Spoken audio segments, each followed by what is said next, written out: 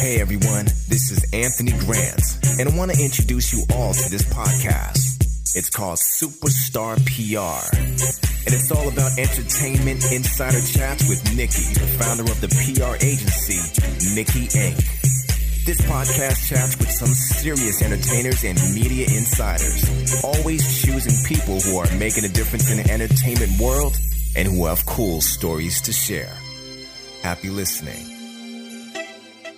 Hi, everyone. My name is Nikki Papayuanu, and this is Superstar PR.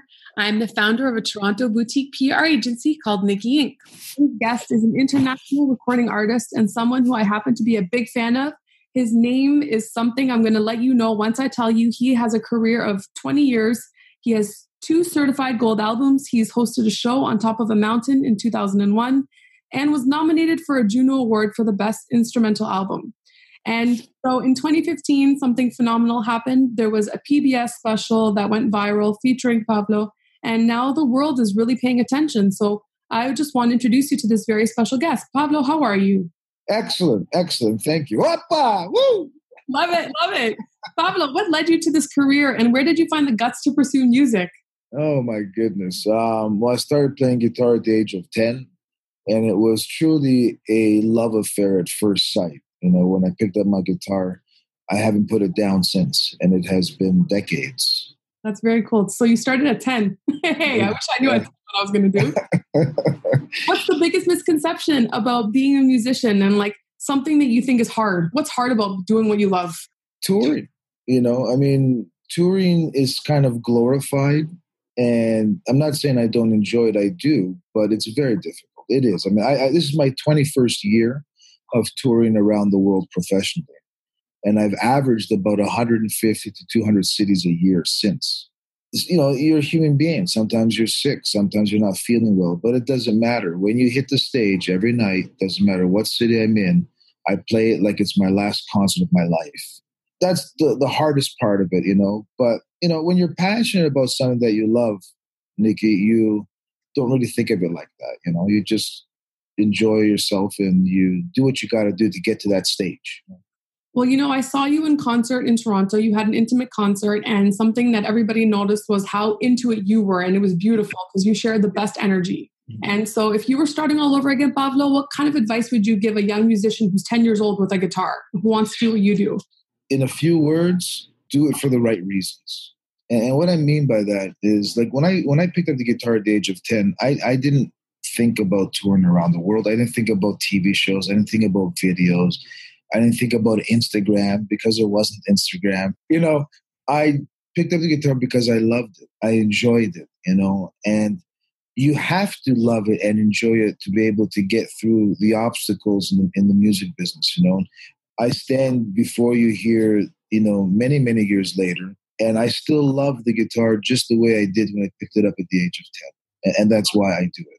You know? That's amazing. Yeah, and everything else falls into place. Of course, there's contracts and promoters and agents and everything else, but it all falls into place when you love what you do. Well, my baby heard your guitar the other day and he started clapping, and I was like, "Oh my God, he likes it." Awesome. Now, do you have anything that you look back on your career and say, "I would have done this differently earlier"? I mean, there's many things I could go back and say, oh, I wish I would have done this earlier or done it a different way. But, you know, in all honesty, I think things happen for a reason. And every mistake that I made, and there's been many, I learned from them, you know. And I think that's what has defined my career, you know. And my path has never been a straight one. It's been all over the place. I make a mistake and then I learn something new and then I go on. So to say, yeah, it's so easy to say, oh, yeah, I wish I would have done this starting out. But no, maybe I wasn't ready for it, you know. So I think things happen for a reason, and mistakes are good, you know. You learn from them. Yes, and we all make them, and they can't define us. And is there something that's coming up that you're excited about that you want to share with our listening audience? I have a feeling you're working on some really cool things, Pablo. Yeah, there's lots of stuff happening. Boy, you know, since the show of Live in Castoria, which is the PBS show, my whole life has changed, you know. I get calls from anywhere from Cairo to play concerts to Dubai to wherever. I mean, everywhere, you know. So one thing that's pretty cool on my list is I've already taped the new special for TV, and that was with a 93-piece Philharmonic Orchestra in Guadalajara, Mexico. So that's already taped and done, and that will be on TV later this year. So wow.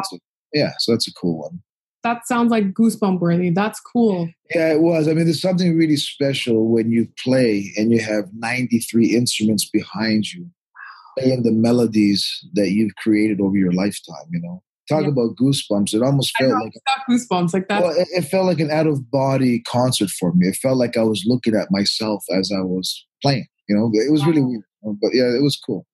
Well, so the PBS special, I mean, I could see how that would be life-changing because I tell a lot of artists there's a tipping point for everyone. And when that tipping point comes, it's a game changer. It's a totally different life after that. And I've seen that it's been aired on various different networks ever since. And every time I'm like, wow, it's getting bigger and bigger. I also know that you've performed in some very interesting outdoor spaces. Yeah. Yeah. Well, one of my probably all-time, I don't know if I can top this one. Last September, I played at the Acropolis in Athens. What can I say? I mean, it's a theater that's over 2,000 years old. Like every musician on the planet dreams about it, and I dreamt it, and somehow it came true. So, I mean, that's a good one. What can I tell you? There we go. Yeah, that's the best. Okay. Wow, when you say that, yeah. Okay, I'm going to look that up. I want to share that with our audience because performing at the Acropolis under the Athenian sky, I think is what I consider heaven. And I dragged my husband there at 2:00 in the morning on a Tuesday before we left Greece. And I said, you just need to be here to see this. He understood only when he got there. Yeah. What's the best career advice you've ever been given? Best career advice is from my dad. Have the courage to do what you love and the drive to do it well. Wow. That's it. Very simple. What you love and the drive to do it well.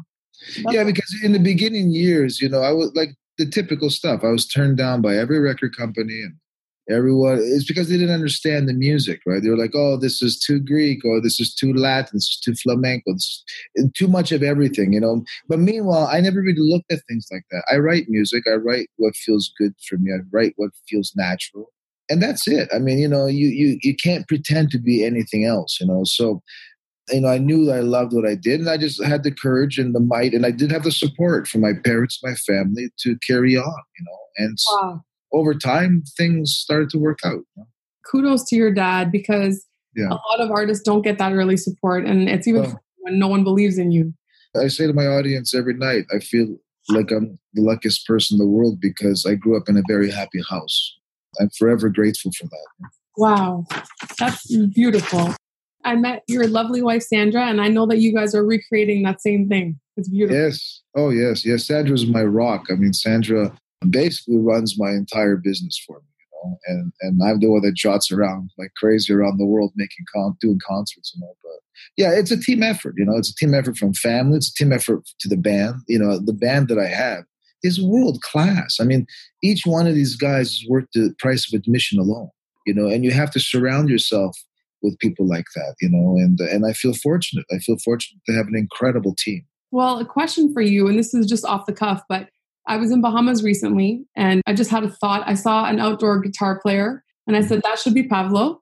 There's an opportunity here for Pablo. So if you ever go to Bahamas, can you let us know? Because I'll tell our audience and I'll make sure we all book flights there. Yeah. Well, I mean, if you want to talk about that kind of stuff, then tell your audience to book a flight on July 27th. I'm returning to Castoria to do a concert again. I was invited by the mayor actually like 3 days ago. So on July 27th, we're returning to do a concert, in Castoria. And it's going to be massive. They're putting us in a 5,000 seat venue because the other one's too small. And of course, I have a lot of friends who are Greek singers. And so I'm going to have a lot of Greek superstars as my special guests. Yeah. Yeah. Can people buy tickets for this? You know what? There's no tickets. I'm doing it for free as my appreciation to the people of Castoria because the special that we shot there has changed my life. So I'm basically going back to do a free concert for the people of Castoria. So, listeners, did you all hear that? Pablo's doing a free concert in Castoria, Greece, July 27th. 5,000 seat venue. And I really think we should all be there somehow because... I think so. That sounds incredible. Whew. Pablo, you've got some pretty cool things happening, and I just want our audience to be able to find you. Twitter, Instagram. What is your chosen platform, and where are you the loudest? I think overall Facebook is, but I was sort of active on all of them, But I'm pretty easy to find, remarkably, because if you just put Pablo in to any search engine, I'm kind of like the only guy that plays guitar. So it's pretty easy to find, or my website's pavlo.com. Of course, that's pretty easy, but even just Googling Pavlo, you can find, I have a pretty active YouTube channel, all that kind of stuff. Love it. And you don't happen to have a guitar handy, do you? You know what? I wish no, it's in the truck. I don't. I wish I did. We will interview you again. Pablo, yes. Thank you so much for joining us on Superstar PR. Yeah, thank you. This is great. Thank you. Congratulations on everything, because may your star continue to rise. Because why I do what I do is I just love helping people realize their dreams. I'm that kind of nerd. Yeah. So thank you, Pablo. Thanks for tuning in to Superstar PR. New episodes are available every other Friday. And we would love your feedback, so please rate and review us on Apple Podcast. And be sure to subscribe to Superstar PR on your favorite streaming service and visit www.nikkiinc.ca to sign up for podcast alerts and notifications. Thank you so much for listening.